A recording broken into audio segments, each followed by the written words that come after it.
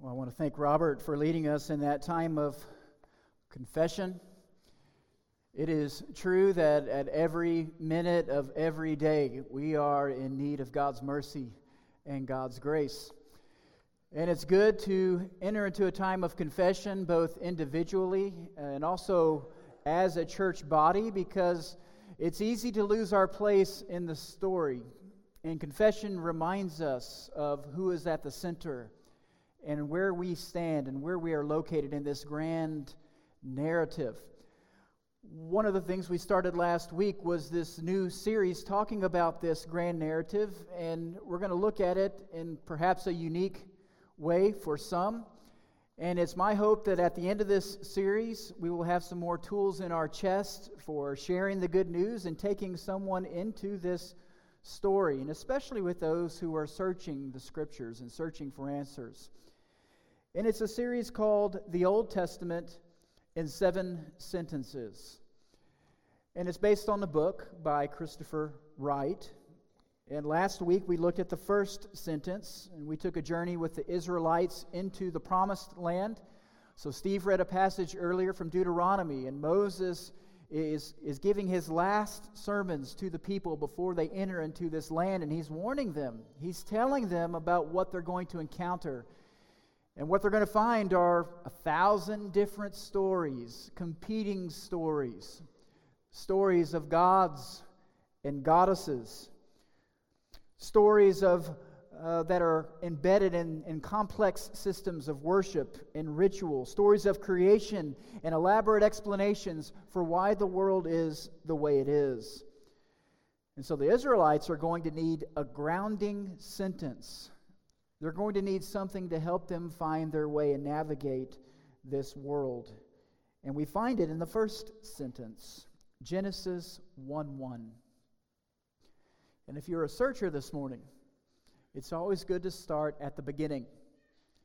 In the beginning, God created the heavens and the earth.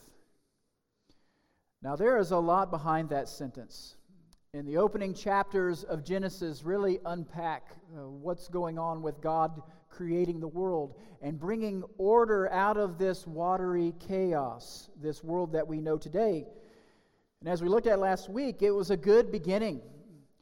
And the creation was good, is good. And it's good because God is good. God created us in His own image as stewards of the creation, and He created us as a people who are wired for worship and wired for relationship. We are personal beings.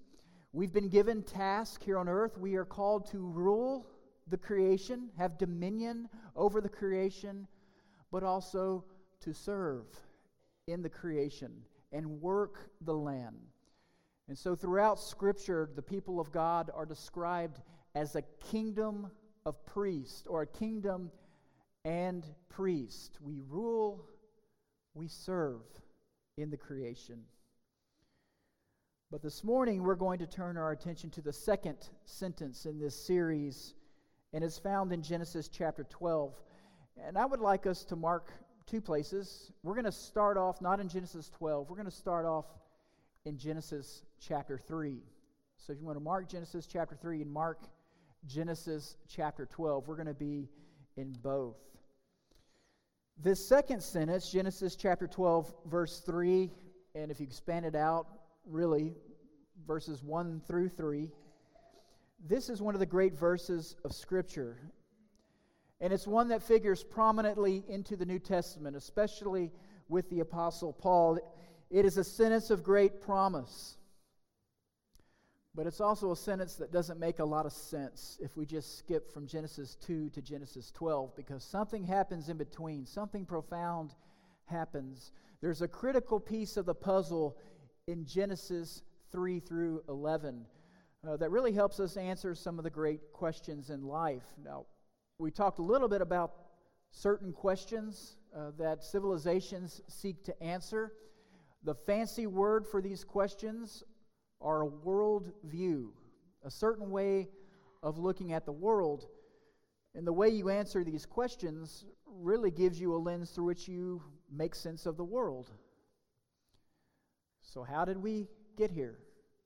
Is one question. What is here? What is our purpose here in this world? And then this last question, what's wrong with the world? And how is it fixed? And I'm sure that all of us, to one degree or another, have been haunted by that last question. We look around us and we know there is something not right. There is something that has gone awry in this world. Now, there is goodness in this world, and we see it. We experience the goodness and beauty of this creation whenever we stand in the Rocky Mountains, or we go to the oceans, or we stare up in the sky and we see the stars away from Austin, Texas. You have to get a good deal away from Austin in order to see the stars. In a few weeks, we're going to be at HEB camp. At least half of us will go out to Leakey, Texas, and some of us are going to hike up to that little gazebo at the top of one of those hills, and we're going to look out at the hill country and take in that breathtaking scene of what God has created. And we look at it and we're in awe, and we say, God is good. We see the goodness of creation in these relationships that we have, our friends, our spouses, our children, family. And yet at the same time, overlapping with the beauty of this world is a brutality and an ugliness that we are familiar with. For every rose, there are thorns, there are thistles. We live in a world that is dangerous. We live in a world that invites fear. We live in a world where tornadoes can rip through Nashville and wreak havoc on the people there. We live in a world of tragedy and illness and disease. We live in a world of warring nations and political posturing and power seeking. We live in a world where those same relationships that testify to God's goodness can also be spoiled on a whim, and we experience family breakdown and enmity between brother and husband and wife and parent and child. We live in a world where there is pain. Physical, emotional, social pain. Injustice rules the day. And we don't have to go very far to see it. You turn on the news, you go online, or if we're honest with ourselves, we look in the mirror every morning and we explore the dark corners of our own hearts. And we entertain the fact that we are prideful, as was brought out in our prayer of confession this morning. And we wrestle with these spiritual battles every day. And we ask ourselves, what in the world happened? How did we get from Genesis 2, this good, perfect creation where there was harmony between man and God and harmony between man and woman, between one another, to the world that we see today, this world in a fallen state? Well, it comes down to choice. When I was a kid, there was a special genre of books, and I don't know if they still make these or not, but they were called Choose Your Own Adventure books. Do you remember Choose Your Own Adventure books? To the children here, do they still have that? Are you familiar with Choose Your Own Adventure? These books are not linear. You actually have choices. I had an Indiana Jones Choose Your Own Adventure book when I was about 8 years old. And at the end of the first chapter, you have these choices. If you want to go to South America, turn to page 661. Or if you want to go to Europe and meet somebody there, turn to page 200, whatever it was. And these choices had an effect. They set you on certain trajectories in the story, and there are many different options. And sometimes the choices that you made in these books led to good endings, and sometimes they led to very bad endings. And it all It all came back to those choices that you made. Choose your own adventure. Well, this morning, as we wrestle with that question, what has gone wrong with the world, we really need to go back to a conversation that takes place in Genesis chapter 3, a conversation between Eve and the evil one, because Eve is confronted with her own choose your own adventure. She has a choice before her, and it's going to set trajectories for the way the world is going to go. And we still feel the effects of the choices that she made and Adam made, who was standing silently beside her. And this choice comes from another voice who had entered into the story. So up to this point in Genesis 1 and 2, we have heard from God and we have heard from the first couple. But now, here in the garden, here in the place of innocence, we find a voice of manipulation. Let's read this conversation. Let's hear it once again. One of the most profound conversations we will ever read, the first 7 verses of Genesis chapter 3. Now the serpent was more crafty than any other beast of the field that the Lord God had made. He said to the woman, "Did God actually say, 'You shall not eat of any tree in the garden'?" And if you go back earlier, you realize that the evil one is focusing Eve on the prohibition, which God did not start off with a prohibition. God started off with eat from any tree in the garden and then gave the prohibition, but the evil one is setting the focus there on the negative. And the woman said to the serpent, "We may eat of the fruit of the trees in the garden, but God said, 'You shall not eat of the fruit of the tree that is in the midst of the garden, neither shall you touch it, lest you die.' But the serpent said to the woman, 'You will not surely die, for God knows that when you eat of it, your eyes will be opened, and you will be like God, knowing good and evil.' So when the woman saw that the tree was good for food, and that it was a delight to the eyes, and that the tree was to be desired to make one wise, she took of its fruit and ate. And she also gave some to her husband who was with her, and he ate. Then the eyes of both were opened, and they knew that they were naked. And they sewed fig leaves together and made themselves loincloths." May God bless the reading of His Word. And the rest is, as we say, history. My heart breaks every time I read that, and we could spend weeks on this conversation, taking it apart line by line and looking at what was behind this and looking at the rest of chapter 3 and the curses and the blaming and the excuses and the hiding that takes place from God. Where before there was no shame, now shame rules the day. And we could go on to the subsequent chapters in Genesis 3 through 11, what some call the downward spiral of creation. By the time we get to Genesis 11, we've witnessed what the world is like east of Eden. We get a glimpse of the darkness of the human heart. And we get the full effect of sin. Sin with a capital S.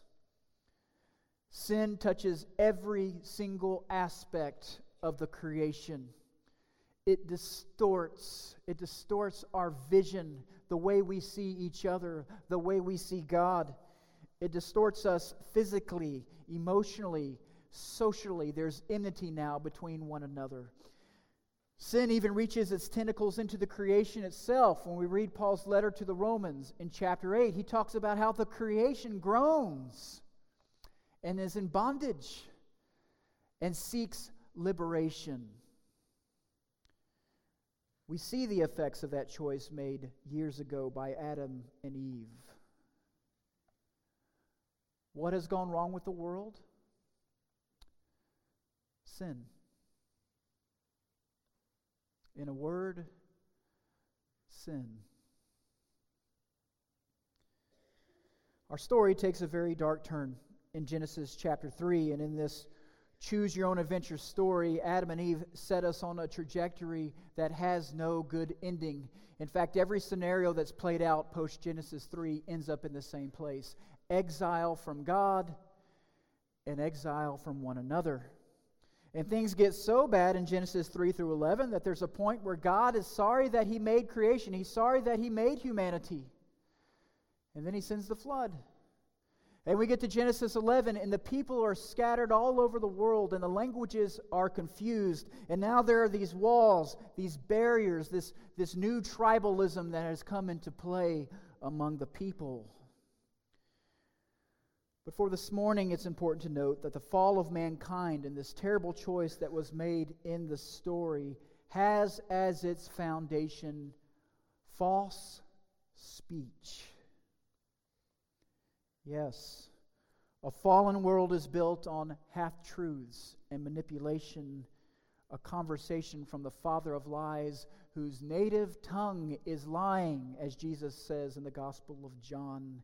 And a world built on this kind of foundation that is so shaky and tenuous needs a miraculous intervention. Humanity needs new choices. We need a new chapter.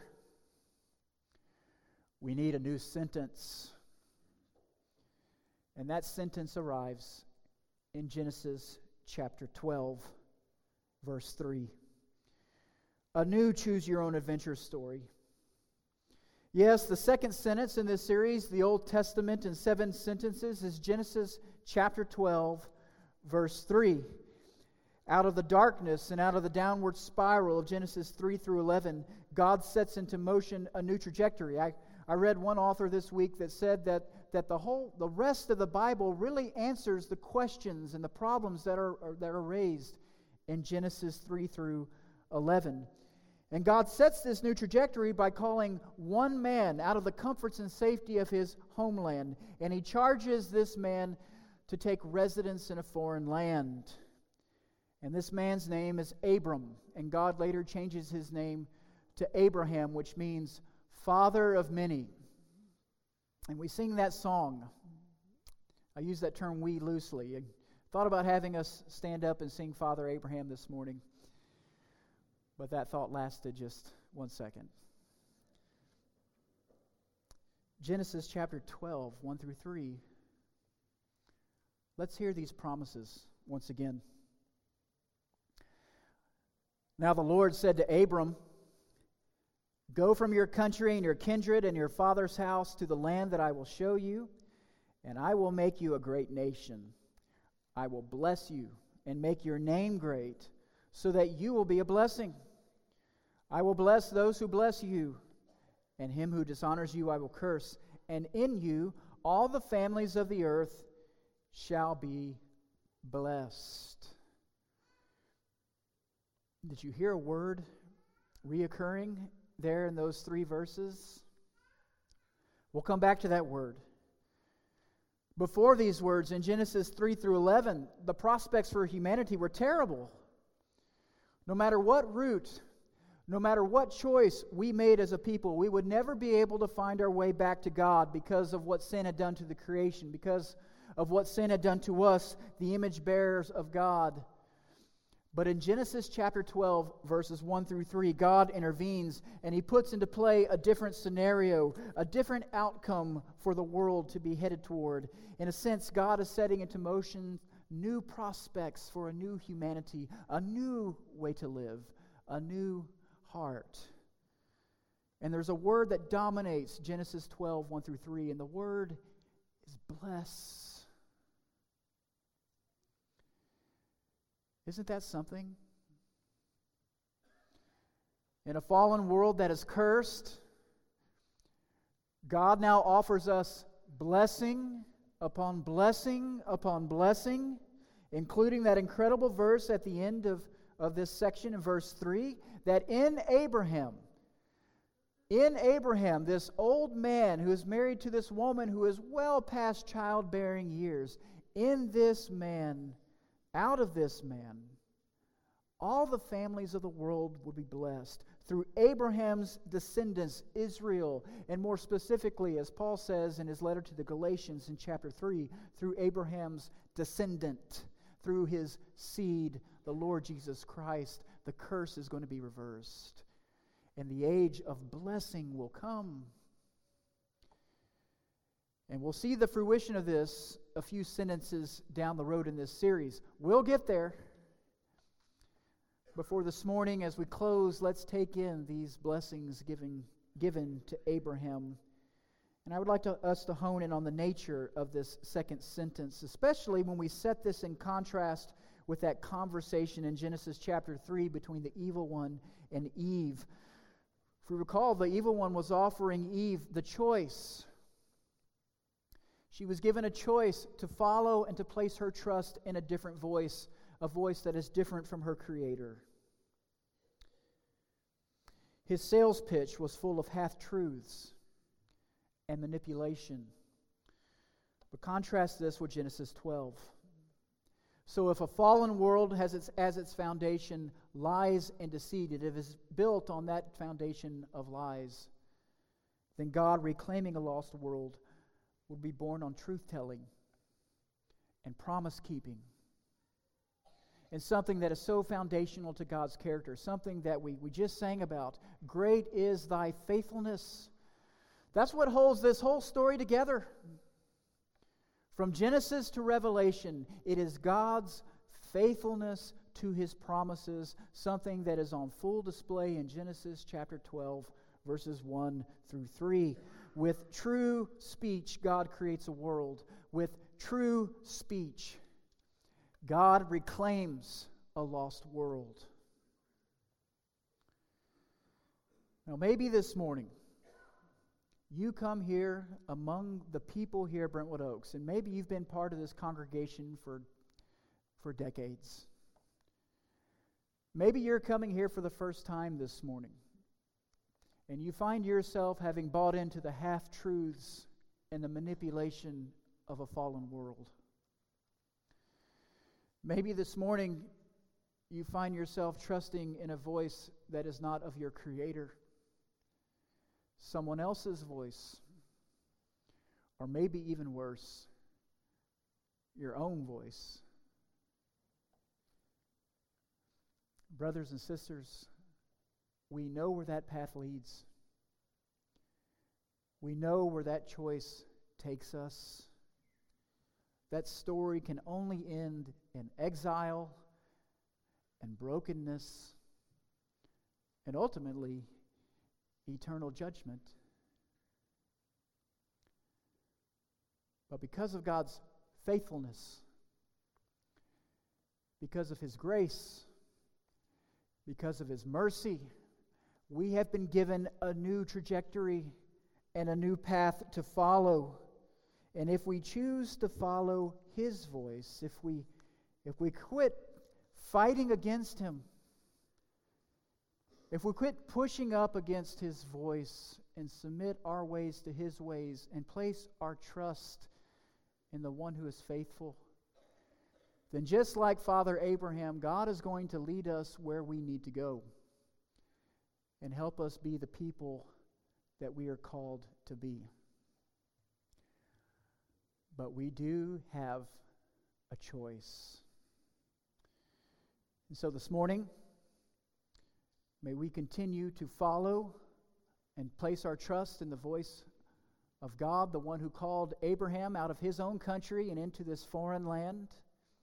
And may we, as the people here at Brentwood Oaks, continue to stand on the promises of God and place our trust in the one who is faithful, who has rescued us through His Son, our Lord Jesus Christ, through the cross, through the empty tomb, and through His Spirit that resides within us. Faith is an adventure. May we continue to choose the path that God has given us this morning. If you would like to respond to the good news of God's faithfulness and His grace and His mercy, we invite you to come this morning as we stand and as we sing.